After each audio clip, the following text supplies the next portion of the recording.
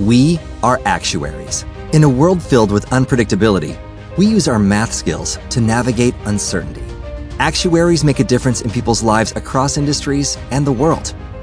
Actuaries have the freedom to work anywhere, and according to U.S. News and World Report, we're the 25th top-paying career. Make an impact as a fact seeker and a truth teller. Use your math skills for good as an actuary. The world needs you. Talk shoes. Recorded live. All right. So this is Tony Veer and Esther Mino. We are doing session 4 of the 6 sessions of Happily Ever After. Today's conversation, by the way, today is Wednesday, December 9th. It is a little after 8 o'clock, 8:10 to be exact, because we like to clear before we get on the call. You know, sometimes you don't want to say stuff you don't want to record stuff you don't want to hear, 6 months from now. So that's why we do that. And so we're jumping right in. So how about if you share your breakthrough that you was telling me about from last week's work? Well, we were talking about how every relationship has a business aspect to it, and then there's like the space between people, which is like it has to be cared for with the same delicacy as if it were an infant. Yeah. So there's the baby and the business, and the insight that I got was that I'm pretty good with the business, but I have not even been aware of the baby part, let alone tending it. Totally got that. And so as I reviewed mentally the relationships, the romantic relationships I've been in, as well as a number of friendships that have just slipped away, it's like I wasn't tending the baby. Yep, not managing the emotions. Totally got it. Mm-hmm. So what I want to also put in is that the business side is inside of the relationship too. Even though you're better at it, it's still inside of managing the relationship itself. And so today, let me see, how can I say this? Not the 5 the biggest things that get in the way of great relationships. I'll just say them again because I like to repeat them at the beginning of each session, which is not knowing who you are, not understanding gender differences, not managing emotions, which we're going to talk about today, structural and other breakdowns, and then miscommunication will be next week. What happens is, this is actually even simpler than that. So relationships are simple once you understand the topics, what they have in common, the structure of it. It becomes simple. Not easy, but it is simple. And so not knowing who you are is fundamental. You got to know yourself. You have to have an empowering relationship with yourself. You have to know what you know about yourself so that you make decisions you're going to be happy with long after you make the decision. You're still going to be happy with what you got after you get it. Mm-hmm. Right? Which is one of the problems with people that don't know who they are. They be like, I thought I was going to like this better. So they get what they want and then they're mad, So you've seen it, we've seen it, we all seen it. That's one of the reasons why somebody who knows who they are can't be with someone who doesn't. So walking the planet, you've got people who either know who they are together, they both know who they are, or they both don't know who they are, and they don't know that they don't know who they are. And so they have a very unstable relationship because their decisions, they don't know the decisions are going to work or not until after they get it. And by then, it's kind of too late, The Titanic is sinking and all of that. So it's heavy, But once you understand it, you've got access to making this really work. Then the second piece is not understanding gender differences. It's not like you have to be a master of gender. You just need to know that men and women think differently. And in their differences, comparing yourself to your partner, you will learn yourself better by seeing who you're not. And so he's calm, I'm not calm. She's, smart, I'm kind of like on the slower side. I like doing stuff. I don't like thinking or whatever. Like you discover yourself in comparison too. And, as long as there's a mutual agreement, which, we're going to talk about in the next 2 sections, this one and the next one, you'll see what the fundamental conceptual agreement that you have with each other and how you're going to operate with each other, over time. And then the third thing is, that's the baby in the business part, and that is knowing who needs to take care of what. The way I like to say it is, who's in charge of what and when. Because you can be in charge of finances except for when it's time for him to be in charge of finances because you're not available, or, if there's a piece of finances he understands better, so he's got a chunk of he's got that chunk, but you're still in charge, but right now he's in charge. Or who's driving now? He might be in charge of the drive, but you feel like driving most of it's away from Pennsylvania to Phoenix, and so, you might drive 2/3, but he's still in charge. Because as soon as you don't feel like driving, he's driving again, like whatever, right? You have to know who's in charge of what and when, right? So you're balancing that out. And when people understand that as a concept, it's really a lot easier to be able to work together, to play together. It's amazing with that. Because now you don't care. It's like, okay, it's my turn, kind of like that. It's my turn rather than, my responsibility. So, so that's the whole thing about, you take care of the relationship, and then he takes care of you, and then the relationship in that order. And it works, amazingly well. And then inside of the baby and the business part, when I talk about not managing emotions, that's the baby part, which you got. Right? Now we're going to talk about the business part, which is structural and other breakdowns. We're going to go over that today because that's the other piece of the relationship piece.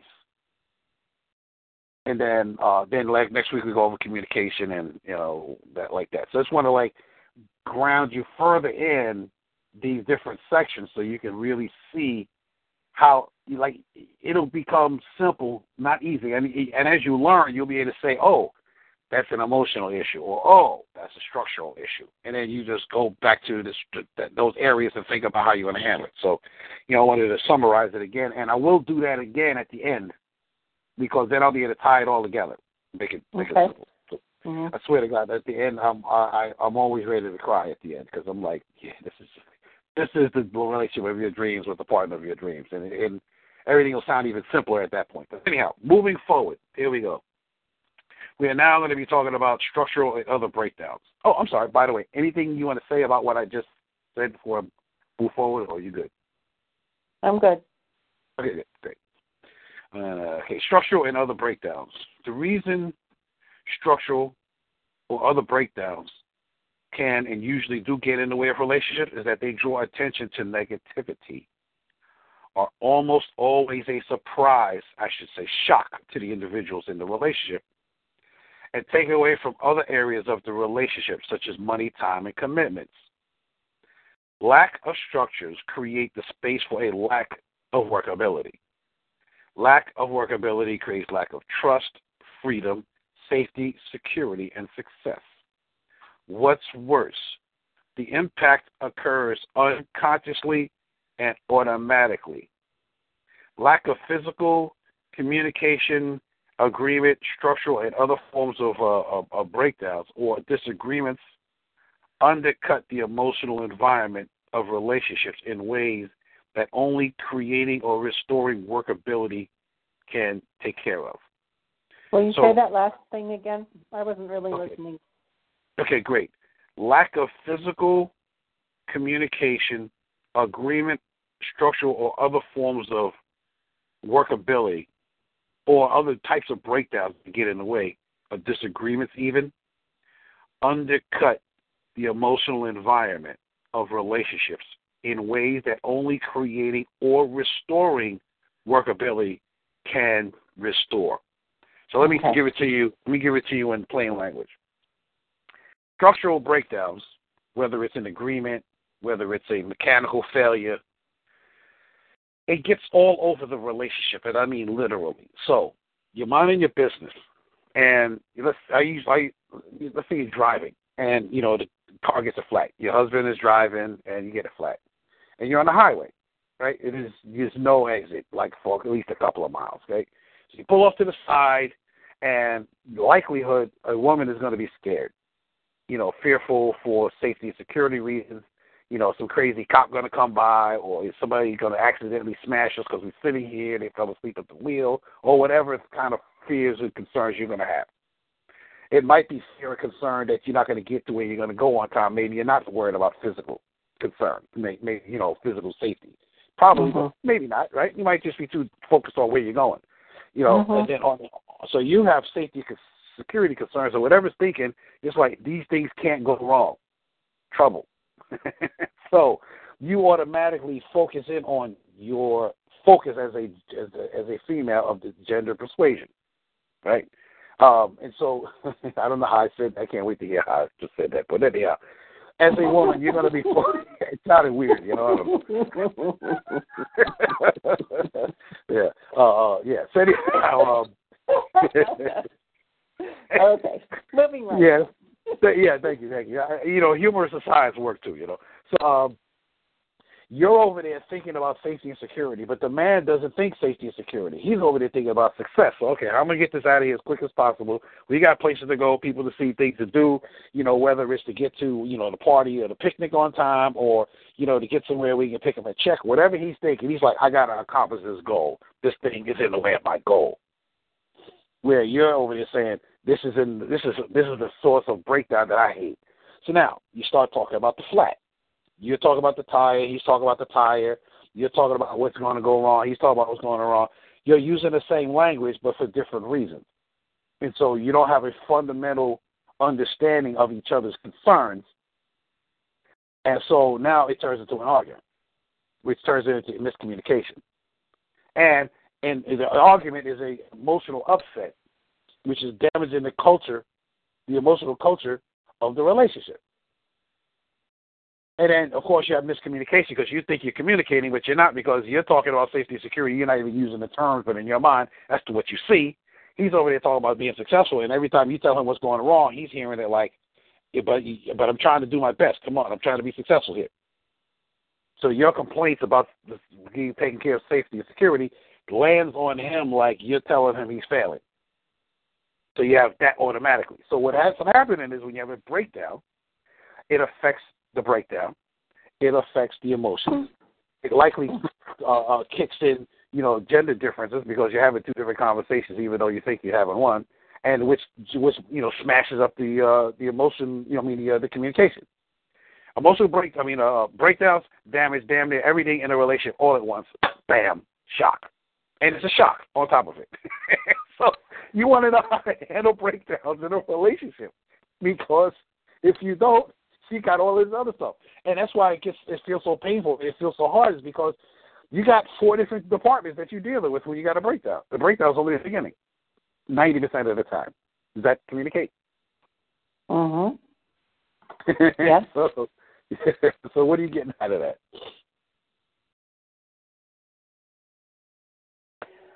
Well,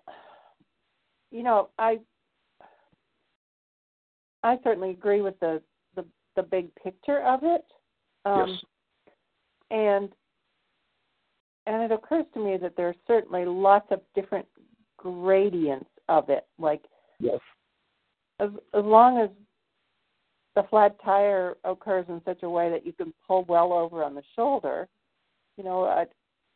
unless it's in the middle of a blizzard or something, I don't really think that I'm going to have a concern about physical safety. Mm-hmm. I might have, some twinge about not getting to where we were going, but mm-hmm.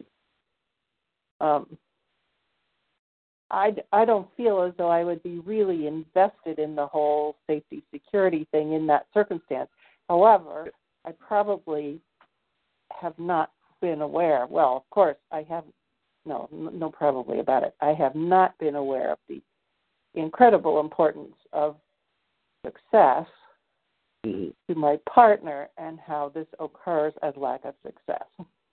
Right. Yeah. Yeah. Yeah, I will be shortly, man. Give me about 45. I'm on a call.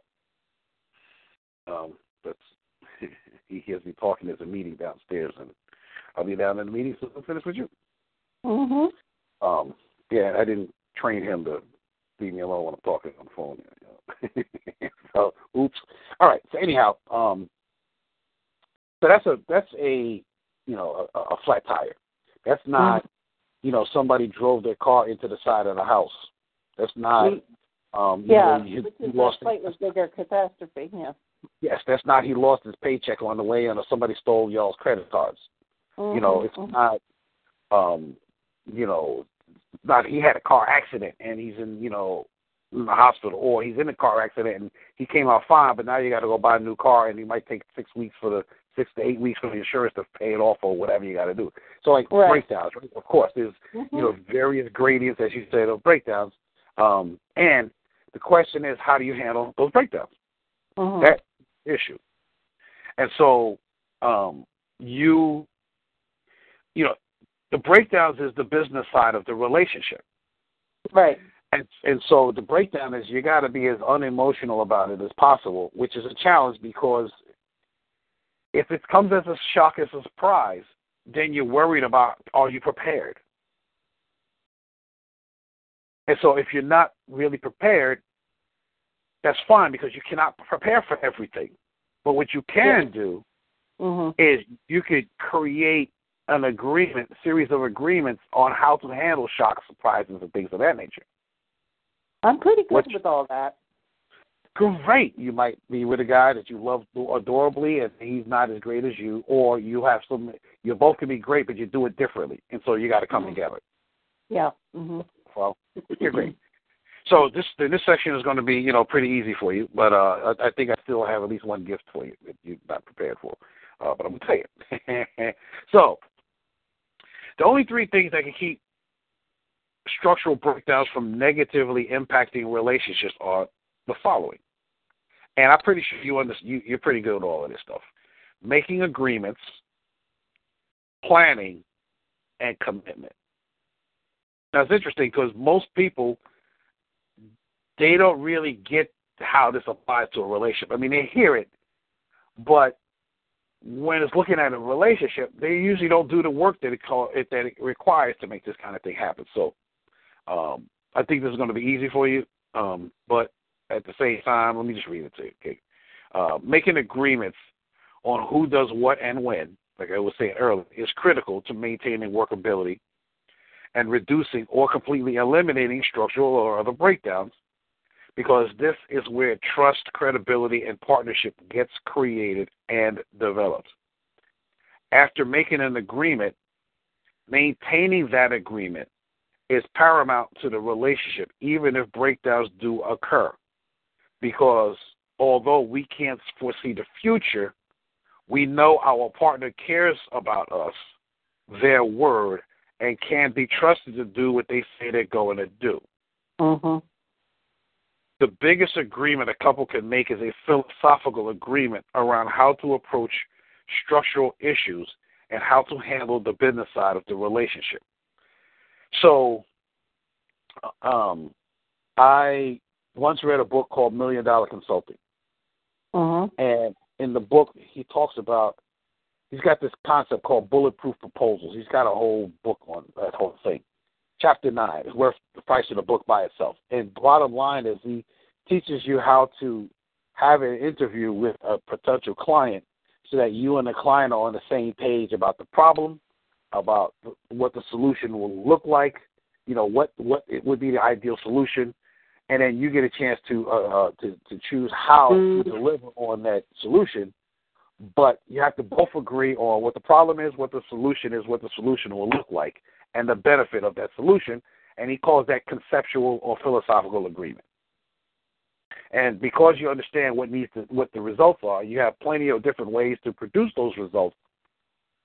But if you understand how y'all are working, that you're working on the same goal together, then it allows you, the consultant, to be powerful in producing that result and maintaining a relationship, not just that time, but 2 or 3 projects down the road, like you're thinking from the fourth sale rather than the first.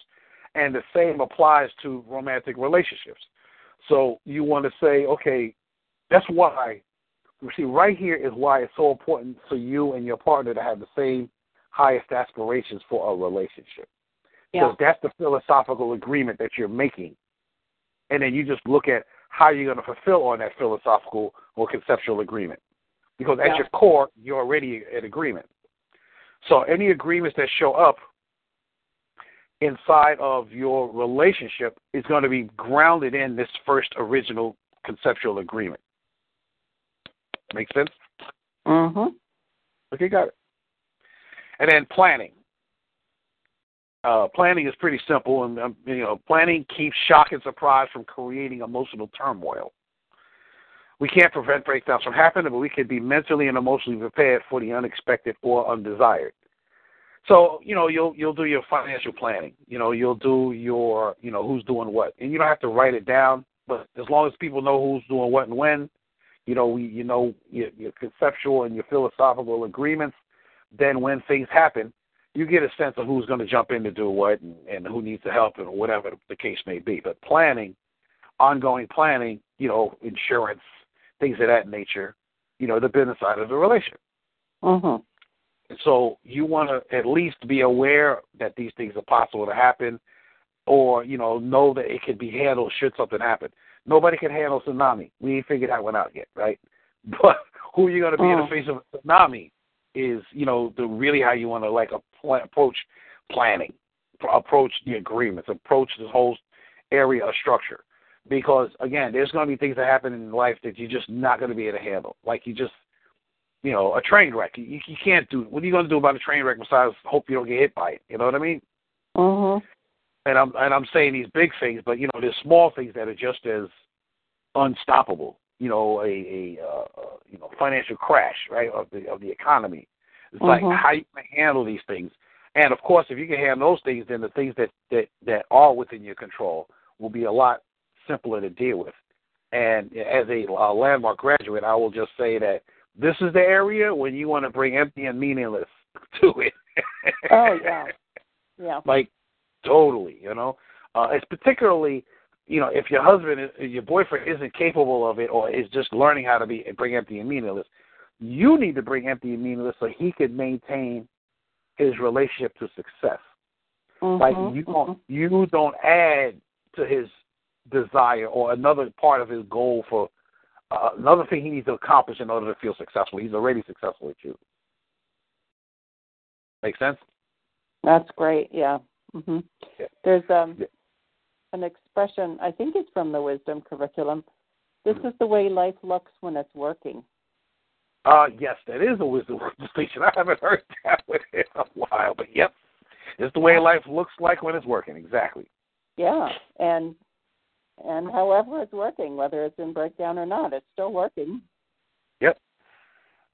Yeah, it's funny because I actually got a distinction this year about this, that everything is perfect but nothing's flawless. Oh, that's good, yeah. Right? So, they talk about the spokes of a tire. It's coming out of the tire, so it's lacking integrity. It's actually really not lacking integrity. It's lacking workability. But it's perfect. It's perfect because that's how tires look when you take two spokes out of the wheel. That's true. It's perfectly the way it's designed to be when it's missing two spokes. Doesn't work, but it's perfectly within the, like humans are young, humans are middle-aged, humans are old, right? We go through the stages. We're perfectly at the age we're at. It's like, yeah. Mm-hmm. But like everything's perfect, nothing's flawless. Mm-hmm. And so if you can understand and really relate to life being perfect, and it's not flawless, but it's perfect at the stage that it's at, the rise and fall of all of life, so that you have constant creativity. Because if things stay permanent, how are you going to create it? It's got to fall apart, or you got to do something else in order to create something new. Yeah.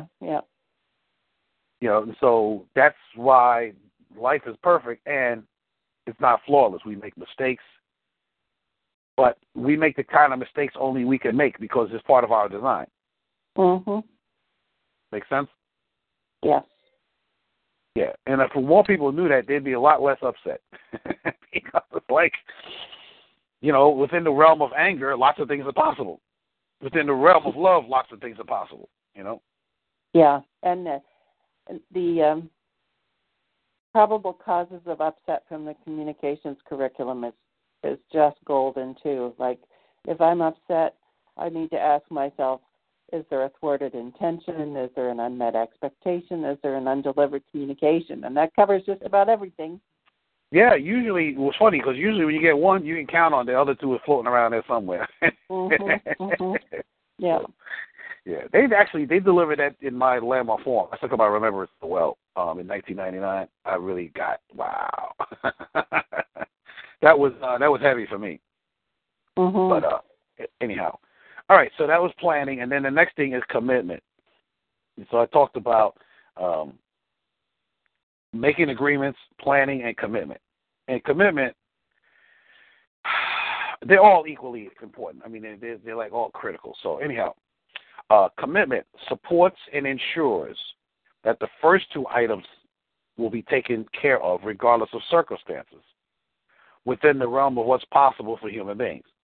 Like I said, can't handle tsunamis, but you can at least understand that you have the commitment to take care of each other in the face of a tsunami, which is why commitment supports things that when you can't do anything else. People who are committed can move mountains. People who can move mountains can be trusted to make things up in the face of breakdowns that weren't even thought of before the breakdown. They also operate as someone in charge of their own destiny, the opposite of a victim of circumstances. Yeah. In addition, commitment communicates love to those on the receiving end of that commitment.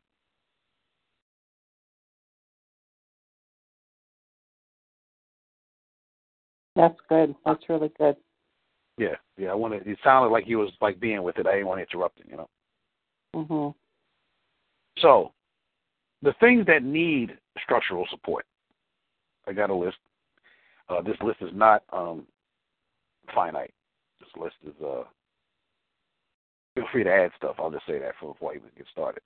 So here's some of the things that need structural support: money, health and fitness, sex, timing or synchronicity, harmony even, housekeeping, food, sleep, social circles, education, entertainment, activities, dating and romance, physical items such as home, cars, clothes, etc.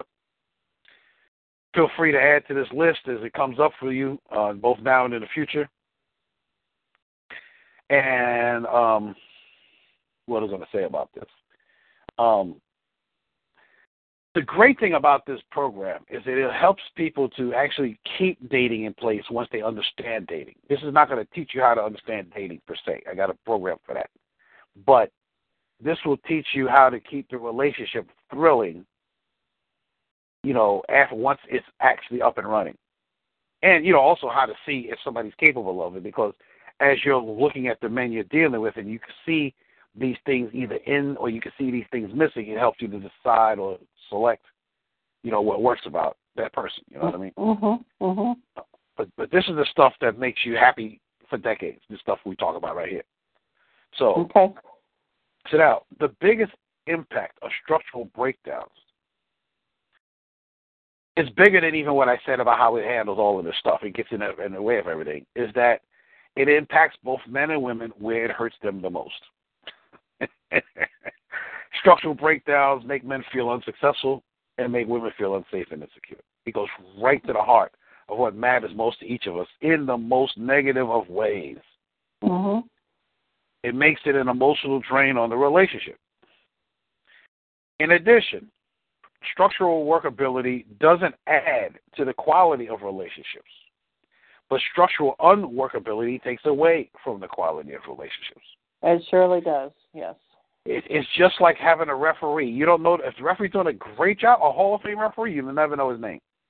The minute you know his name, the only reason why you know his name is because he messed up. Yeah. Right. Everyone, everyone expects things to work, so we don't get extra points for things going as planned. Very few of us thank God every day for oxygen, but it would be an immediate and possibly permanent breakdown if there was no oxygen. Yeah, right? Yeah. Mm-hmm. Yeah. Structural breakdowns have the same impact on relationships. Structural workability is to relationships what operations is to a business. Mm-hmm. Without it, Mm-hmm. how can you expect it to run, really? Yeah. So that's the overall stuff, and I can hear that makes sense to you. You're used to it. You get it. I got it. All of that, and I wanted to communicate that. And so now we're going to talk about how to manage the agreements and how to manage your operations, your structures. So okay. That was quick. Jeez. I like working with you. My hour and a half calls that usually take 2 hours with most people is going to be like an hour with you. It's unbelievable. All right. That's what I had said the last time. Actually, I didn't send it. I'm not going to say it. And I wrote the first part of my email to you, and that's one of the things I said was that, we had till from 8:30 to 10. We was done at 9:25. Like, wow. Okay, that's all good. Yeah. Okay. Good. All right. Great. So each section, each area that I cover, each session has both what's the problem and how to handle the problem. And so, how to handle structural breakdowns is you have to consciously create your relationship. Yes. Early on, you said, "I'm creating you, creating me," or something like that. Yeah. Yeah. Yeah. Yeah. So you have to consciously create the relationship. You don't have to. People have figured out how to be an amazing relationship, but the relationship is conscious. They just haven't. They just did it by accident and kind of fell into it, and let the relationship grow, make them grow up and be mature and all that stuff. And so their commitment was more to making the marriage work than it was to being right or being smart or being happy even. And so everything I talk about in this program, if I talk to 20 married couples that have been married at least 30 years, you know what they're going to say? Oh yeah, that's right. Oh, I never said it like that before. Oh yeah, we do that. We just don't do it that. I swear to God, everything here they're going to be like, yep. So, but they don't have the language to tell it because you can tell because they may have 3 kids that there's all been divorced twice. They didn't learn from mom and dad. So anyhow, consciously creating relationships. In order to do this effectively, one would need to be on top of a number of things. One, to be able to predict the reactions of your partner as well as yourself for the most part. I mean, not. Oh boy. Yeah. Okay. Yeah. That's why I got to really send you that list. I think you was writing them down anyhow, but still, you deserve it, because those are the places where they go ugly. And so you need to know when, how, and what's going to have them go ugly, It's yourself as well as them. So, for example, if you notice that a body massage, but also the good parts too. So if you happen to notice that a body massage makes your partner happy, depending on how happy it makes them, use it to the fullest benefit of the relationship. In other words, when the happiness will contribute the most to the relationship, such as when they cannot get out of a bad mood, making up after an upset, or as foreplay before the real play. Spontaneous acts of generosity, affection, and service work really well too. So you want to see what makes them feel great, as well as what makes them get triggered, and either learn how to communicate in ways that has them not get triggered, even though you got to deliver some uncomfortable communication, or look at how you could reduce the amount of time that they're in breakdown by doing something. And I'll talk more about that in the last session about bringing them back. But you're going to get a structure that's going to allow you to make this happen as well. So anyhow, that's the first thing. You need to be able to predict the reactions of yourself and your partner. Pretty much, not perfectly, but reliably. Then 2, you have to know and understand what both you and your partner needs in order to be happy and function well, both in and out of the relationship. Said another way, you need to know what you and your partner need so well that their life is better because you're in it than if you weren't. And I'm going to give you a tool to be able to work on that. So I just want to put that in there so you can get it, and then I'll show you how you can do that. Consciously pay close attention to your main two love languages and the love languages of your partner. That will tell you tons of how to take care of and predict how they'll react to things in a relationship. Because if you give them their love language, they're going to be like, it's going to seem so natural. It is that, like, it's like when you just got finished having sex, it's that kind of joy. Like, well, you get it. Okay. And then consciously pay close attention to what works and doesn't work in your interactions with your partner. This means you need to view your partner as a permanent part of your life. You need to view your partner as children view their parents. They ain't going anywhere, and you'll always have them in your life, no matter what. A large part of this can be managed inside of understanding there are no back doors. Yeah. That's got to be your relationship. Especially marriage, there's no back doors. You ain't going nowhere. Screw that. Sorry. Get mad all you want. We're still here. I'll be here when you stop being mad. Like that. If you can, you can. I'll be right here when you're done. Yeah.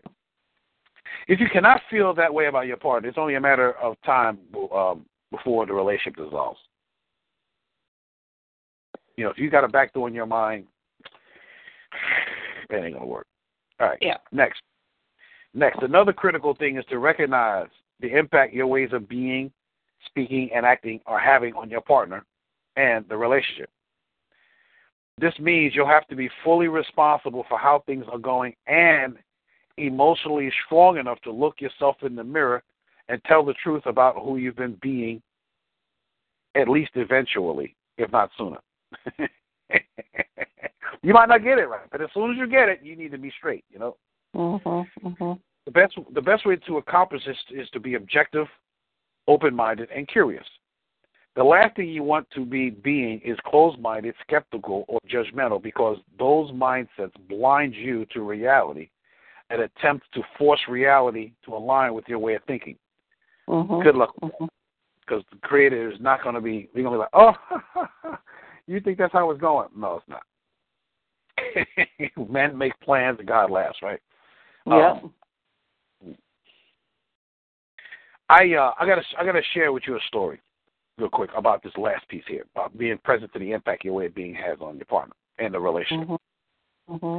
So after the World Trade Center incident, I was dating a woman, while I was still working in a landmark. And after the World Trade Center incident, I worked there in the World Trade Center. She worked on Canal Street in Manhattan. We both took the PATH train in from Jersey City, which stopped us in the World Trade Center. So she was on the last PATH train that took us to New York. And then she ended up, I met her later on that night, like 9, 10 o'clock that night, because there was traffic and transportation was terrible. Anyhow, bottom line is, about a month later, I stopped working for Landmark. And, a few weeks after that, I moved to North Carolina. A friend of mine had a house down there. He's like, come on down here, man. I know what's up with you and all of that. So I went down there, got a job, and I didn't want to break up with my girlfriend. She was like, oh, well, now you're moving down there. I guess it's the end of the relationship. I'm like, are you crazy? What the hell is that about? I'm like, get out of here. Anyhow, moved down there, got a job, was, calling her every day or every other day at the least, at the maximum every other day. And she finally moved down in January. I moved down there end of October. Got a place, got a job, everything was nice, and then she came down, and then I started controlling her. I started micromanaging her, telling her how to fix the house, and, we need to be doing things this way, that way, and the other way. I'm the smart guy. I did Landmark. I was a staff member. Come on. Right? Okay. Yeah, right, exactly, right. Good so, luck with that. yeah, well, wait to hear the rest of this story. So, one of the things that used to bother me, it didn't bother me so much when we was in New York, in Jersey City, but it bothered me so much when she came down there, because it was really just me, her, my friend and his wife, who I knew before they was, 10 years ago, I knew them. And those were really the only 3 people I had in my life down there. I made friends, but I made friends when I got down there. Those 3 are the only 3 people I had that was already friends, right? So I started telling her how to fix the house up. I'm the type of person, my house would be Spartan, hers would be gadgety and lots of stuff, knickknacks all over the place, Yeah. So there was, conflict of operations, I would say. Right? So she brought her furniture down and all of that, and I would get to a point where I'd be either talking too strong or something, and she would shut up. She would clam up. She wouldn't want to contribute in that conversation. And so, as far as I was concerned, she was withholding, but she don't know the distinction with holding. Well, she was withholding, but they were pissing me off because I can't handle being in a relationship with my woman is withholding. That don't work. Anyhow, twice I got into a shouting match with her. Oh, not a shouting match. I started shouting at her. And, she got worried. And I did not know about the distinction, safety and security, believe me. So I didn't even think about coaching at that time. I was just trying to make a living, Anyhow, one day, the third time she clammed up, I got so pissed off I started screaming at her, and then I kicked her chair. She had a leather recliner. Because we had a living room that was like the divider between the living room and the kitchen was the carpet, so we put the chair there to help make a boundary between the living room and the kitchen. And I was talking with her, I was screaming at her, I was yelling at her, I was pissed because she wasn't talking to me. What the hell's wrong with you? Blah, blah, blah. And I kicked her chair, but I kicked a hole in her chair. Kicked a full foot-size hole in the back of her leather chair. And so from that point until forever, the back of the leather chair had a strip hanging out where my foot was at. So when she's cooking in the kitchen, and this is, by the way, her favorite chair. This is not just something, you know what I mean? This is her favorite thing. She sits in it like it's a bed, And so she clammed up. She got real silent. Her face, her whole body being has changed, And so for the next few weeks, couple of weeks, she wasn't hardly talking to me. She was nice, but she wasn't she was so distant. It was like crazy. And when her body changed, I thought maybe, she really understands how important it is to even to talk to me, like that, right? But for the next 2 weeks, I think we had sex one time, and I felt like I was pushing a wet noodle. As they say in network marketing. Can't push a wet noodle. And so one day, I only walked a 7-minute walk from the job. That's where I lived at. So I walked home for lunch, and I'm hearing music, and I think, I was getting ready to open the door, and something said, "Look in the window." And I looked in the window, and she was dancing up a storm. This enthusiastic person that I had first met that was happy and all that stuff. She was singing, Sade, cooking, and dancing in the kitchen, and, having a good old time. And I thought to myself, wait a minute, where's she been? That's the woman I thought I had. Where's she at? I'm excited now, right? I knock on the window, and, she jumped because, she got scared because, where's the sound coming from? And then all of a sudden she saw it was me, and she went back immediately to the other chick that was, the wet. And when I saw that, I was like, oh, I did that. And I knew I couldn't do nothing about it. I didn't think so much about the hole in the chair until much, much later. But I knew whoever I was at, the yelling, the this, the that, I was like, damn. And so within the next 2 weeks, she moved out. And, we had a brief conversation. She wasn't doing that much talking, but she was definitely annoyed at me. And what she said to me, famous last words, and never forget that. She said, I came down here from Jersey City. She didn't say from Jersey City to North Carolina, but that's where it was, right? She said, I came down here because of you, and now I'm leaving because of you. That was a spear in the chest. I didn't even fight it. I didn't resist it, but I was like, I really wanted this relationship to work. And I wasn't clear about the impact my way of being has on others. And so for the next 18 months, I was meditating, praying, looking at reviewing my life and how could I do that and who else did I do and that too and all of that stuff, right?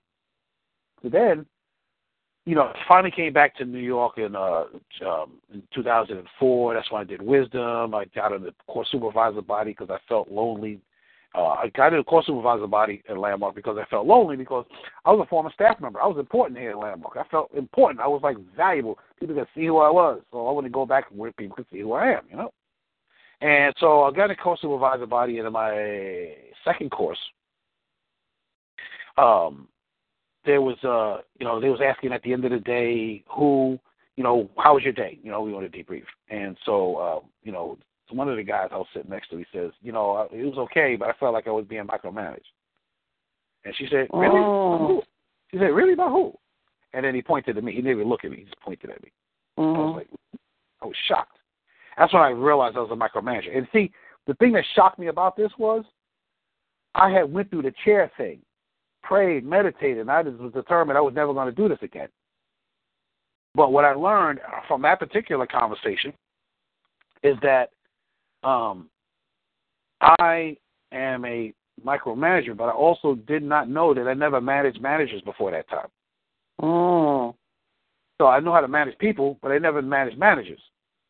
So how do I make managers do good with what they're doing with their people? Is I was bypassing the production supervisor to manage her people. Oh. By the end of the course, I realized there's a difference between managing people and managing their boss, which is what I end up doing. But the reason I'm bringing this up is because inside of that, I realized that I could never take my eyes off of how I'm treating people ever again. Like, I consider myself a reformed micromanager, not a cured micromanager. Right? And so my purpose in life is to leave people better than I found them. And so I have to, by honoring my commitment, to make sure that my way of being has a workable, positive impact on them. And that's why I really want to share that so that, you could see that for yourself inside of my share here. And I went in, but it's like, when I did that to her, it was in 2002. When I did that to him, after all of that mourning and self-examination, I did that to him, it was 2005. So it's like, oh, maybe I ain't really got cured of this thing here. And so ever since then, it's important for me personally to make sure that people feel safe around me. And I think that's probably my only real fear, is to, be somebody that people don't feel safe saying what they got to say. Because for me, it's like I never know if they know something that we both need me to know too. Ah. Oh, that's a really good way to say it, Tony. Yeah. Mm-hmm. Yeah. They might know something, but they're keeping it from me. But we both need me to know, so I could use that to take care of both of us. Mm-hmm. And if they don't feel safe enough saying that, that's I don't know if that's the height of safety, of freedom, of self-expression, but it's right up there. You know what I mean? So it's important that I be that way, and I'm clear about that for myself. But that's because I'm so present to how important it is to leave people better than I found them, to take care of people, to leave them like, oh, my God, as much as I possibly can. I may not be able to do that. They may be super pissed, and maybe I can get them to be, instead of super pissed, just really pissed. That's better than super pissed. Whatever, I'll take the best way I can do it. So I really, want to drive in the being present to the impact your way of being has on others. And, if you see anything for yourself inside of that, go for it. Anything you want to say about that before I move on? I don't know how to do that except to ask for feedback. Well, great place to start. Great place to start. So I'm going to give you a bonus. Extra bonus is an extra bonus. Mm-hmm. So I use my one of my secret ingredient skill sets as a coach. It's something called mental modeling, and I learned it from this guy Peter Senge. He's another consultant. And bottom line is, he talks about how to hear what people are not saying, how by hearing what they're not saying, how their world looks to them, the worldview that they have. So if you're familiar with him, you should take on practicing mental modeling. Read the distinction in the book, practice it, because when he does this exercise called the left-hand column, oh, my God, he does it in the book. It's like, if you really take it on, you'll be permanently altered by that one exercise. Like, oh, I can hear what they're really saying now, or what they're not saying, actually. So that will help you to be able to determine how you're leaving, people. Okay. The impact of your way of being has on others, because they won't tell you. It's funny. I think I don't know if I shared this with you, but a couple of weeks ago I was with two of us, my friends on my men's team. We went to go get something to eat at dinner, and two of us understand, women a lot, and the other one's struggling to understand women. He got a new girlfriend, and I was trying to get him to see that his commitment is to be successful. And both of us tried to ask the questions, to twist the questions around, to get him to see. We could not get him to say successful. He couldn't wrap his brain around it, even though he kept saying it. Mm-hmm. And so when we finally said it, he was like, "Oh yeah," it's hilarious. But if you don't have the language for how you feel and how you're designed, then it's hard for you to understand the design of other people. And he's one of those guys that don't know who he is, but man, that was hilarious and painful at the same time. So the understanding mental modeling will help you to be able to do that. You don't need it, but it'll speed it along and make it quicker. Okay. So that's an extra tip there. Thank you. Okay. All right. The last so I give you 5 elements. I'll say what they are again real quickly, and then the 6th, and then I'll go into the big part of this whole thing. So the first thing is you need to be able to predict the actions and reactions of your partner as well as yourself for the most part. Second is to know how and understand how both you and your partner needs, what you and your partner needs to be happy and to function well in and out of the relationship. That's the second thing. The third thing is to pay close attention to your main 2 love languages in your partners. Fourth is to pay attention to what works and doesn't work. Really, there's no back doors. Number 4. Number 5 is to pay attention to the impact your way of being has on your partner, being, acting, and speaking. You need to be able to be straight with yourself about how you're being with them and look at it and take responsibility for how they're feeling and how they're speaking and acting with you. Because they talk, listen, speak, and act to others differently than they do you.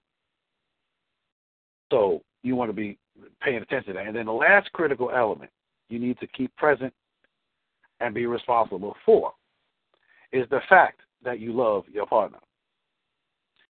You cannot forget that you love your partner.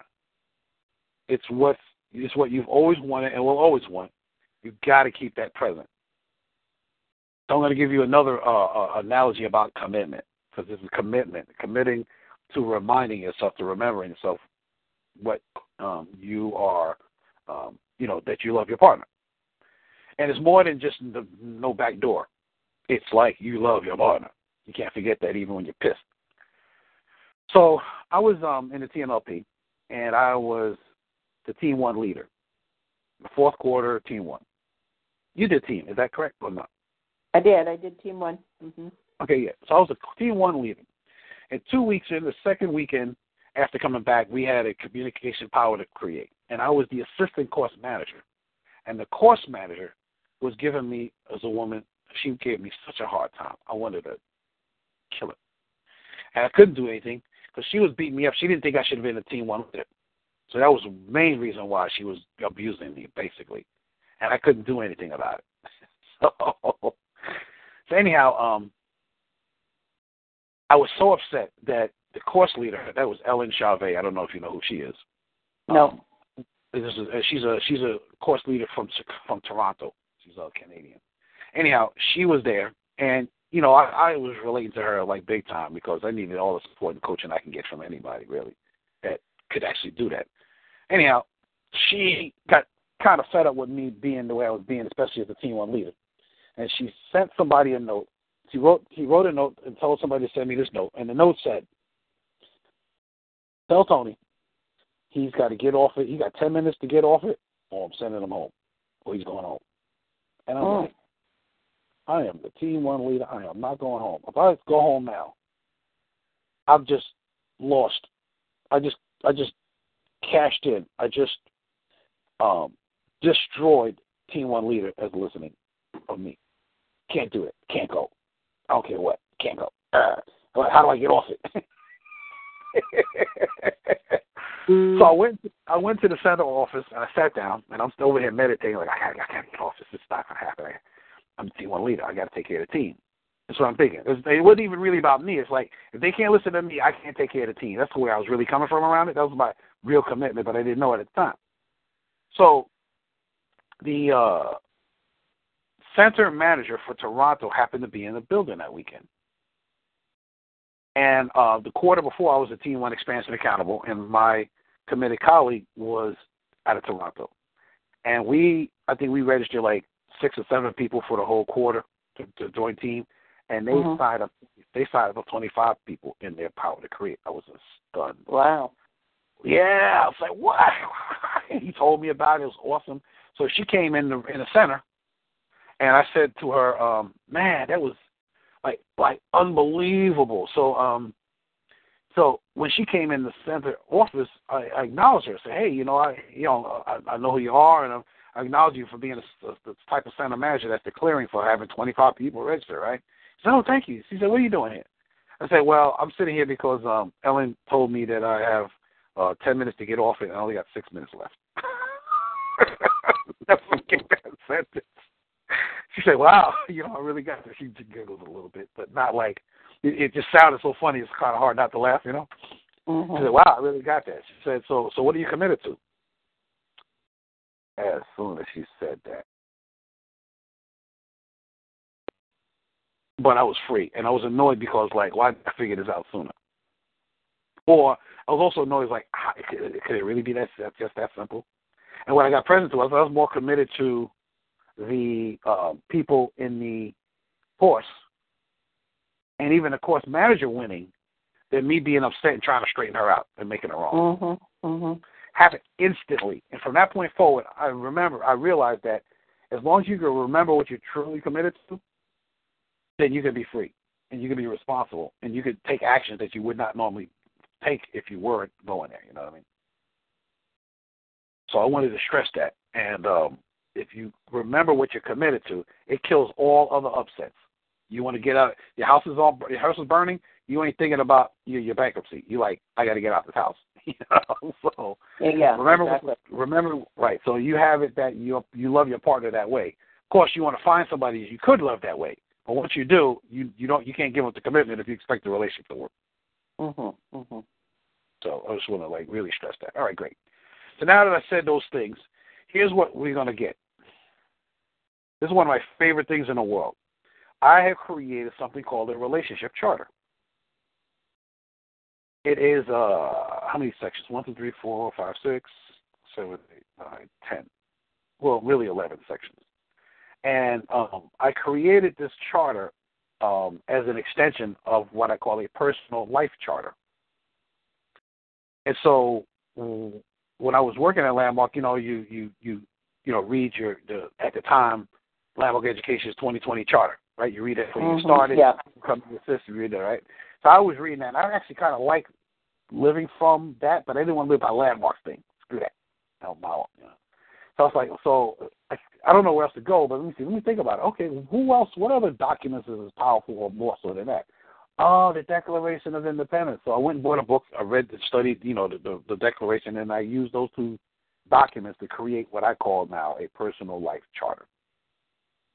And the personal life charter is one half of a relationship charter. So I'm going to tell you what this is, and I have to send this to you. You can't I can tell it to you, but you want the document.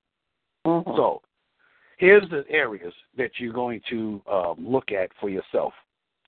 Who you are, like identifying yourself, who you are as a principle, even more so than a possibility, who you are.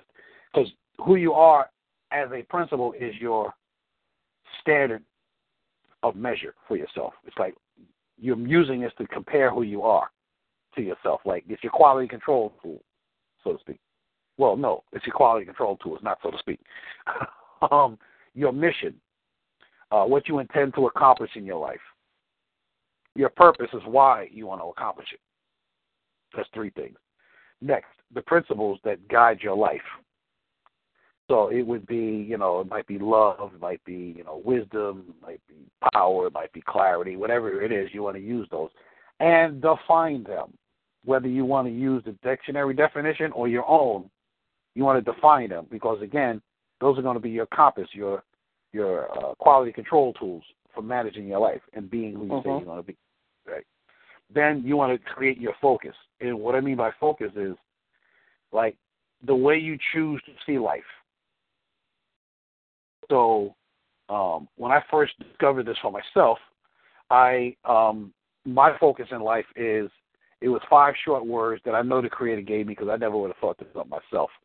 But my focus is how I want to look at life. And so how I look at life, my choice of looking at life is taking the high road, fully aware, expanding comfort zones, being transparent, holding the space of love. If I tell anybody that, yeah, that's how I choose to look at life. That's my filter.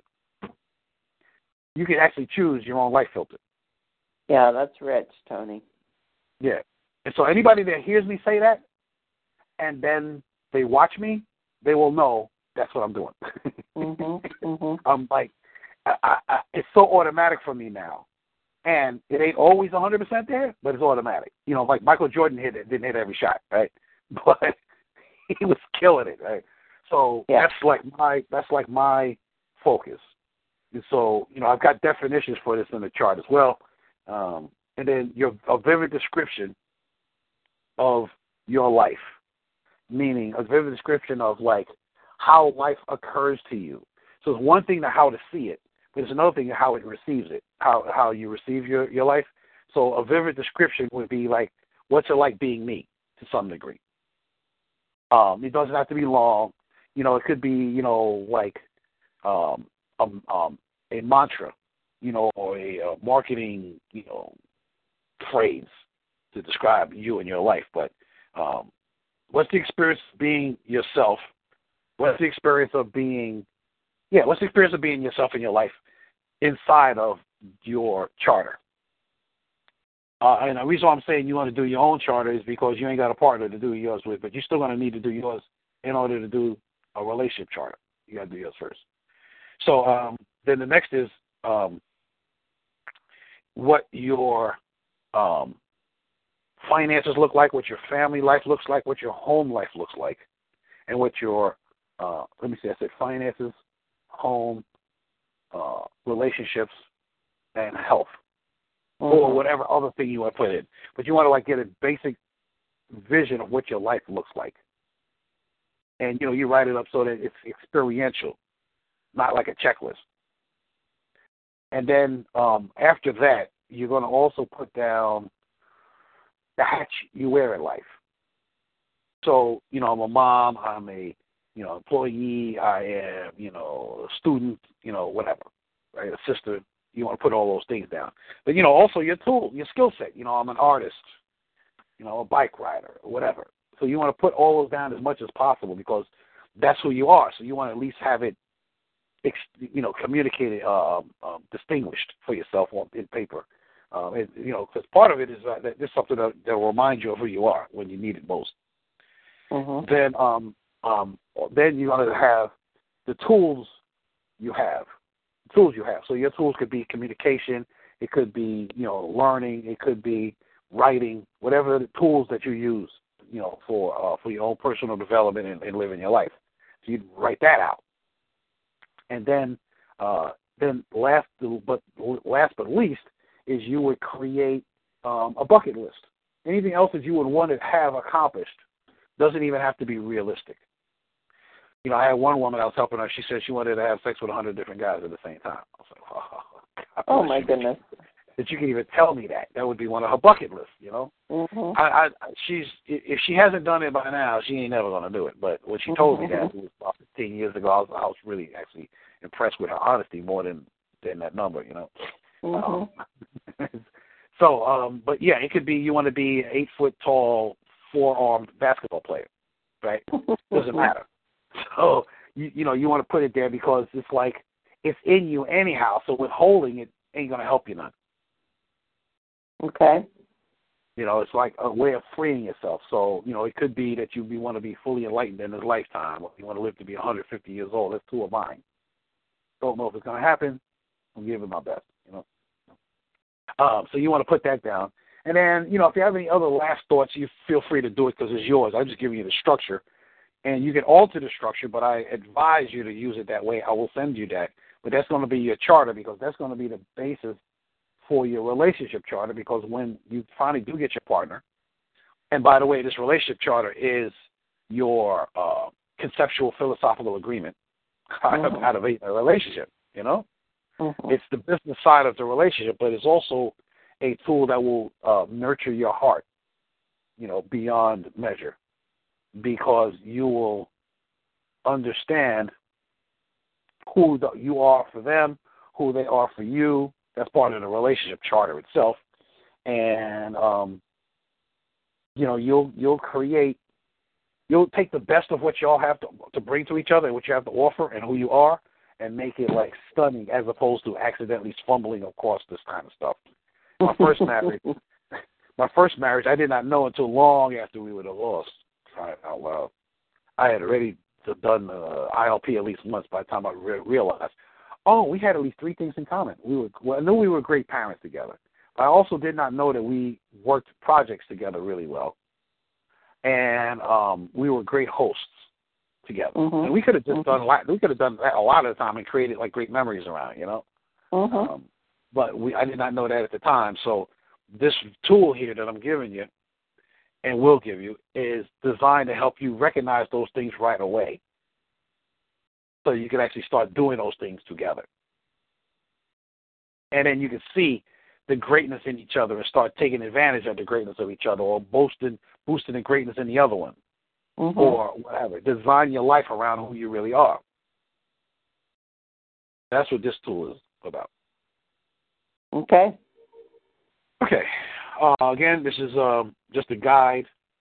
If you feel like you need to alter it in some way, shape, or form to add something that, is not there, feel free to do that. And so today's Wednesday. I'm going to promise that I have to walk to an internet cafe. I'm going to get you this by Saturday because I want you to really, play with this. I could see you, rocking the house with this. So I'm going to send you the relationship charter as well as a personal life charter. When you do the personal life charter, the relationship charter will seem a little bit more organized. It'll be simpler for you to do. But you won't be able to finish it until you got somebody to do it with. Right. So, and then I'm going to invite you to keep a blank copy. So whoever you end up being in a relationship with, I don't know, you might go through 3 relationships before you can finally get somebody that actually it makes sense to do this chart with.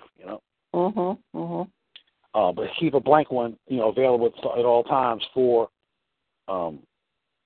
for the man that's walking into your life when he comes in. And that's the question. Well, that's amazing. I just want to say that I could hear you say those words without automatically saying, yeah, right. I could actually hear that there might be a man walking into my life that I could create a charter with. Oh, yeah. One of the things that I've learned over the years, and I can't, talk about the timing. I can't predict timing-wise. One of the things I've learned is that you're designed the way you are because there's someone designed to be with you exactly the way you are. Like the Creator created your match, or a few people that could be a perfect match for you, more than one, because, you got lots of seeds, right? All of that stuff. God is like, puts in lots of redundancies and making life work.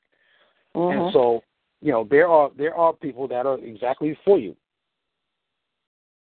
Last thing I'll leave you with is I remember, I think I told you this, but I'm going to say it again if I did. If I didn't, then, you hear it the first time. I was walking down 33rd Street in Manhattan, walking to go to the subway from Landmark, and it's across the street from Madison Square Garden. I'm walking down the street, and I saw this homeless guy sitting in a chair. Did I tell you this one before? You did. And yeah, somebody was holding his hand, and they were perfectly happy together. She was laying on the ground on a piece of cardboard in the summer. They holding hands. They both sleep. I don't even know how they was able to hold hands while they were asleep, but they were a couple. So yeah. So if they can do it, so can you. Okay. But like literally, not like euphemistically or symbolically. No, for real, for real. So That's what I say. And you're not getting prepared for him. Yeah. Sounds like so. So that's all I got, my dear. Thank you. I will look forward to the template, and I will work with it. Yes. Awesome. Look forward to it. Can't wait to see what you fill out, because I want to see it when we talk next week. Mm-hmm. Yeah. This one I want to see. Okay. So, this that's is really Anything good, else? Tony. Thank you. No, Yeah. I'm just feeling as though it's unfolding at a good pace for me. Mm-hmm. Awesome. Okay. Well, that's all I got. I'm going to let you go, and I'll get it to you by Saturday. I'm going to say by Saturday noon, because, you need to have the time to sit down with it and ask me questions if you, want to, need to, whatever. So, and this charter is way too valuable to, just, blow past it or like that. So, all right. All right. Thank you again. Talk to you next week. You feel like you need to reach out and call me, text me, whatever. I'm available, right? Right. Got awesome. that. And right. I'm standing for you to have what you need for your life to work. Awesome. Thank you. Mm-hmm. Got that. Yeah, I got that. Okay. Right. Talk to you soon. All right. Bye. Bye. Mm-hmm. For the ones who work hard to ensure their crew can always go the extra mile, and the ones who get in early so everyone can go home on time, there's Grainger, offering professional-grade supplies backed by product experts so you can quickly and easily find what you need. Plus, you can count on access to a committed team ready to go the extra mile for you. Call, click Grainger.com, or just stop by. Grainger, for the ones who get it done.